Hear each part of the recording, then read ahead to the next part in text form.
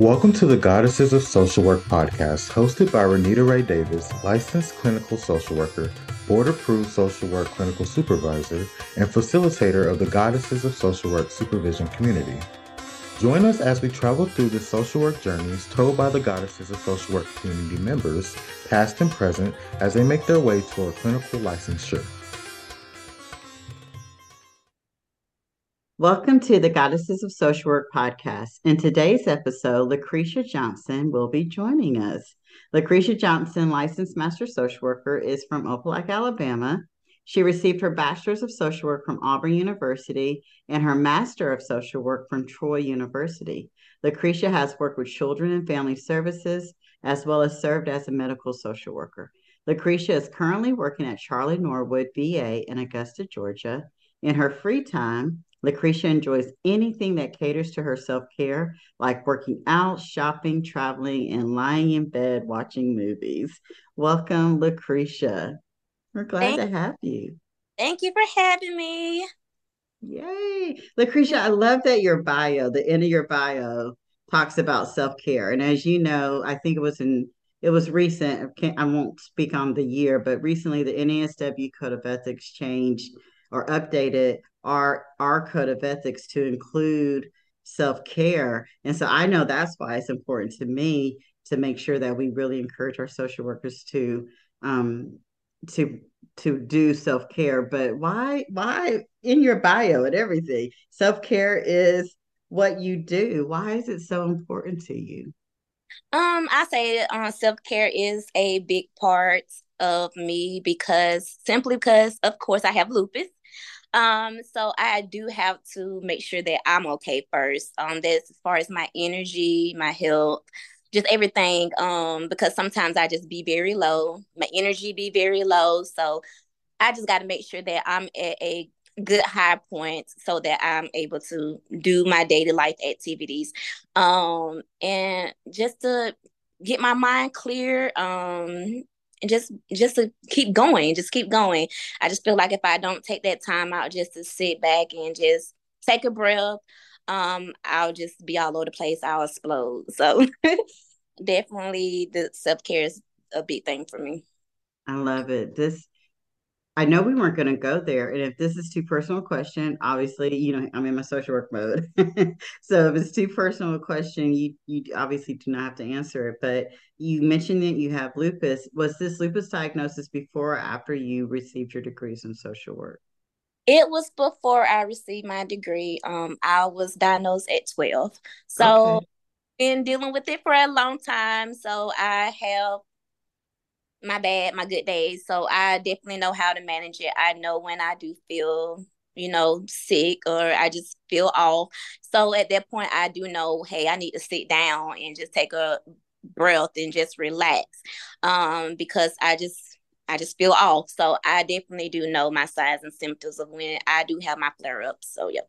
Awesome. And so, what I just heard, and the reason I asked that question was you learned about the importance of self care way before you even became a social worker. And then now, for it to be something that's incorporated into our code of ethics, it feels like that's an alignment not only of what you do to take care of yourself, but also your personal values as well. Yes, ma'am. Yeah. Awesome. Awesome. Glad to hear that. Um, Tell me, what did you want to be when you were growing up? I heard you had the lupus diagnosis at 12 years old. And so, what did you want to be when you were growing up?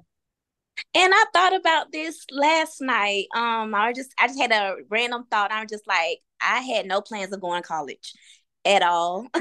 And I had a discussion with my mom and my brother maybe a couple of weeks ago as well. It's like I didn't have any plans of going to college. Like in high school, I did not have any drive of doing anything after school. Like this is being honest. I wanted to join the Air Force. I tried to find every way possible where I can sign up without them knowing about my lupus. My mom said no. Um, no, just no, just no. So, and I definitely did want to join the Air Force. That was what I wanted to do. And if I could do it now, I definitely would want to do it. And I think that's kind of the biggest thing is like why I wanted to get the VA is to work with the veterans because I definitely want to be a part of that. So I love that you did finally find your workaround. One, we're so glad you're in the social work family because I get to work with you, right? But yeah. then you found your workaround that you're still working with military population and a part of that culture by being at the VA. That's awesome. I love that. How how long, and again, this isn't on our questions, but how, because that was such a dream for you, how long did it take you to get hired on at the VA? I work with a lot of social workers who talk about how difficult and how long a process it is. Can you speak to what your process was? So I interviewed with the VA twice. My third time, I got hired. I had my interview at the end of July. I got a call the following week with a tentative offer. So my onboarding process was started the beginning of August to November. So it was like 3, 4 months. So that's how long it took. Some people in my orientation said it took them a year. So I felt like mine was very quick. It's I guess it's just different, if you a transfer or you new coming in or which VA facility you're at on the onboarding thing. So yeah. The part of that story that I love is that your tenacity. You interviewed one, two times, three times. It sounds like you would have Oh, kept on. I was not giving up. I love that tenacity that you meant that you were going to be working with the military population and you got your degree. And I know, we talked about you work with children and you work with family services, but it feels like your goal has always been to work with the military population and your tenacity and not give up to work at the VA. Yes. Yeah. And that's a great segue. Like, tell me a little bit about your social work journey. How did you get here and where do you want to go? So get into so right out of college, hard find jobs with the BSW. So my first job was with LCYDC, so that's with the children. So that's how I end up getting into the children family services because that's what I had my experience in, and I had a friend who was leaving the nursing facility, and she got me in there. So that's how I started to be in the medical social work, and from there I loved it, everything about the medical social worker. So I just felt like that experience there kind of would have helped me get into the VA. So since 2017, I've been a medical social worker. I absolutely love it. But again, I did not want to be there. I job hopped. I literally job hopped. So I think I went from like 3, 4 different jobs until I got to the VA. I held 2 or 3 jobs while I was at those places as well, and still currently do. So but yes, I don't know.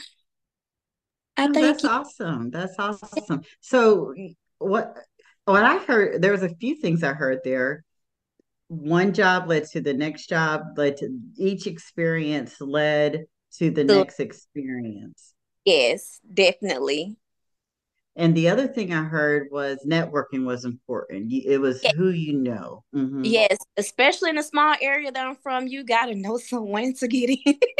Yes, because it is definitely hard finding a social work position in the area I live in. So it's good to know someone, especially if you're trying to get somewhere. So definitely, I felt like every job I had, a friend has helped me get through.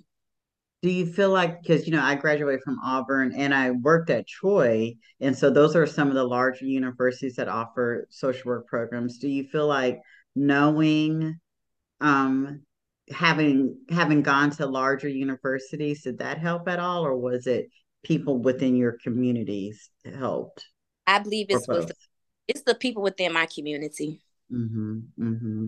So I'm thinking again, you got me all into the code of ethics right now. So the importance of human relationship is not only important with our clients, but also with our colleagues as well, Yeah, not burning bridges. yes, Yeah. definitely. Yeah, we've talked about that in supervision too. Like, don't Yeah. burn, even Dog, when we're burnt out, don't burn the bridges of because social work is such a small community. We help each other out. yes. I want to speak to because what we talked about your self-care, right? And Yeah. one of the themes that I'm hearing a lot more often, and I'm loving it because I'm all about that, is the social work soft life, right? But yet I heard you say you were working two or three jobs. You did, and even now, as you're working at the VA, I'm like, those two things don't go together. Like, having that self-care and working two or three jobs. So talk to me about this balance. I feel like I balance it out quite well. I don't work a lot. My second job is on the weekend, so I pick little random weekends to work. It's probably like once a month or sometimes twice a week, twice a month. It just never every single day. I don't do that. I do make time for me. I don't overwork myself, and I felt like I need to work so that I can have the funds to do my self care. So, and I love to travel, so I work to save that money up. I'm working to save to build a family, so that's why I kind of, working those two jobs now, so that I can sponsor those things that I want. And I'm an expensive person, so yeah. I love it. You got expensive taste. I love it.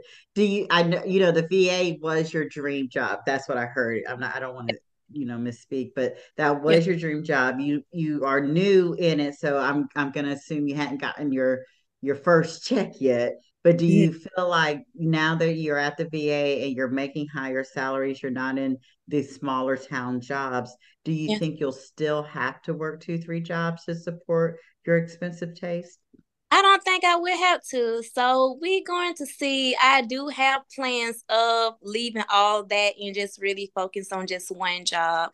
But we're gonna see in a couple of weeks how the You dream know, and at I the want to VA. they're going to treat you well. They're going to treat you well. One of the things we talk about in supervision, you're one of the goddesses of our supervision group, is salary, right? And that you don't have to be a broke social worker. One of the things in school that folks was like, if you're going to be a social worker, you're not going to make any money. And we've learned that's not necessarily true. So even though you were working two or three jobs, it does feel like you're starting to make momentum on social work don't have to be broke. Yes. Definitely. And I had that mindset when I first got out of school that, oh, we ain't gonna make any money. And I kind of felt that way being having a BSW that, this I can't live on this. So again, that's why I end up getting back in school for my master's degree so that I can have that more income and make more money and see more into my career too, because I felt like it was more to do with the MSW than a BSW. Absolutely. And now you're working towards your clinical license. And what we know to be Yeah. true is the LMSW, it opened up a lot of doors. And so if you can only imagine what the LMSW opened up for you, imagine what the clinical license is going to open up for you. Yes. Yeah, awesome. Is there a social work professional that inspires you that or has inspired you most along this journey? I would say it have to be two people. Her name her name is Miss Kimberly Cunningham. She was my supervisor at the VA when I did my internship in undergrad. Um, she has helped me a lot. She was a great supervisor, and still to this day, we do speak. Especially with doing an interview with the VA and things. She has given me pointers and things like that as far as what type of jobs to look for, what to say. Providing me the questions and things like that. And I'll also say my classmates, like my classmates has really been by my side through everything. Especially like Marvia, Brittany Harris, like those girls has really got me through a lot of this through this journey, especially getting with the VA and other positions and things like that. So I definitely would have to give my props to my classmates. Like those girls are like family. So yeah. I love, and that goes back again to networking, right? Yeah, And making sure and again, social work is such a small community. Even though there's so many, we're in all the arenas, it's yeah, still a small community. And loving that you mentioned even your classmates and how they may have helped navigate and help you get into open some of those doors. I absolutely love that. So Lacreasha, knowing what you know about this social work journey, what are a couple things that you may, if you were like starting about to take step one, what are a couple of things that you would pack in your social work suitcase that you would encourage your younger self to take with you? confidence. Mm, Saying the confidence, like just having confidence in what you're doing, what you're providing. Like I felt like I didn't have that. I knew I had it, but I still questioned myself a lot in the things that I did do. But at the end, I see the results. I seen my clients and what they had to say. So I kind of felt better. But I always kind of second guess myself in some of the things that I did do. So I definitely would say like just holding that confidence, just knowing that, I'm the best social worker. I'm a great social worker and I know exactly what I'm doing. So I think that would be the one of the biggest things I would carry with me. And another thing I would like try to leave behind is like just the negative things they say about social workers, like, oh yeah, your children snatchers. We're not. We do a whole lot. We do everything. Like we do it all, and we are great like access to the people in the community. Like I don't know, it's just a lot that we do. Like we do a lot, and I just want everybody to know that, like as social workers, we do help provide resources, connect you with things in the communities, just help, and we make sure that you guys are taken care of, and that families are straight, children are okay, elderlies are okay. So yes, we do a lot. We're miracle we do. workers. We do a whole lot. It's a lot to say what we do, but we definitely do a lot. And I just want everyone to see like the bigger picture of what social workers do, is that we are just not the kid snatchers, because that's the first thing they say. Oh, you take people kids. Oh no. I have never taken anyone's baby. I never either. I love it. And it is a great segue to my final question. And before we start the podcast show, I said to you, I was thinking about you earlier today, and you just have such a light. Your energy is so light, and you're just a light. And when I think about that light, the song "This Little Light of Mine, I'm Gonna Let It Shine" came to mind. And then I was like, if Lucretia could wish upon a star about regarding the social work profession, what wish would you make as far as our social work profession? I'll make a wish that, God continue to carry us through this long journey. Everything's not gonna be easy, everything's not gonna be rain, change, sunshine, flowers, everything. Like I just, wish that God continue to carry us out and be able to let us provide those services and resources and things to these clients. So that'll be my wish. And God continue to work with me and make me be the best, a greater social worker. And yes. It's already done. You are an amazing social worker. That is exactly the reason I asked you to join us today. So thank you, thank you, thank you for coming on the Goddesses of Social Work podcast. You have any final words you want to leave the audience with? Any nuggets of wisdom? Um, just get out there and do it. Don't be afraid. Take that leap of faith. I have to tell myself all the time, take that leap of faith. And just no one will stop you but you. So you're the only person to hold yourself back. So just keep pushing through. Oh, I needed that word today. Thank you. Thank you so much, Lucretia. We're so glad you joined us today. Thank you for listening to today's episode of the Goddesses of Social Work podcast. We are glad you were here. If you liked this episode, please come back to hear more stories of the journeys through social work, and please leave us a review on Apple or Spotify. See you next time here on the Goddesses of Social Work podcast.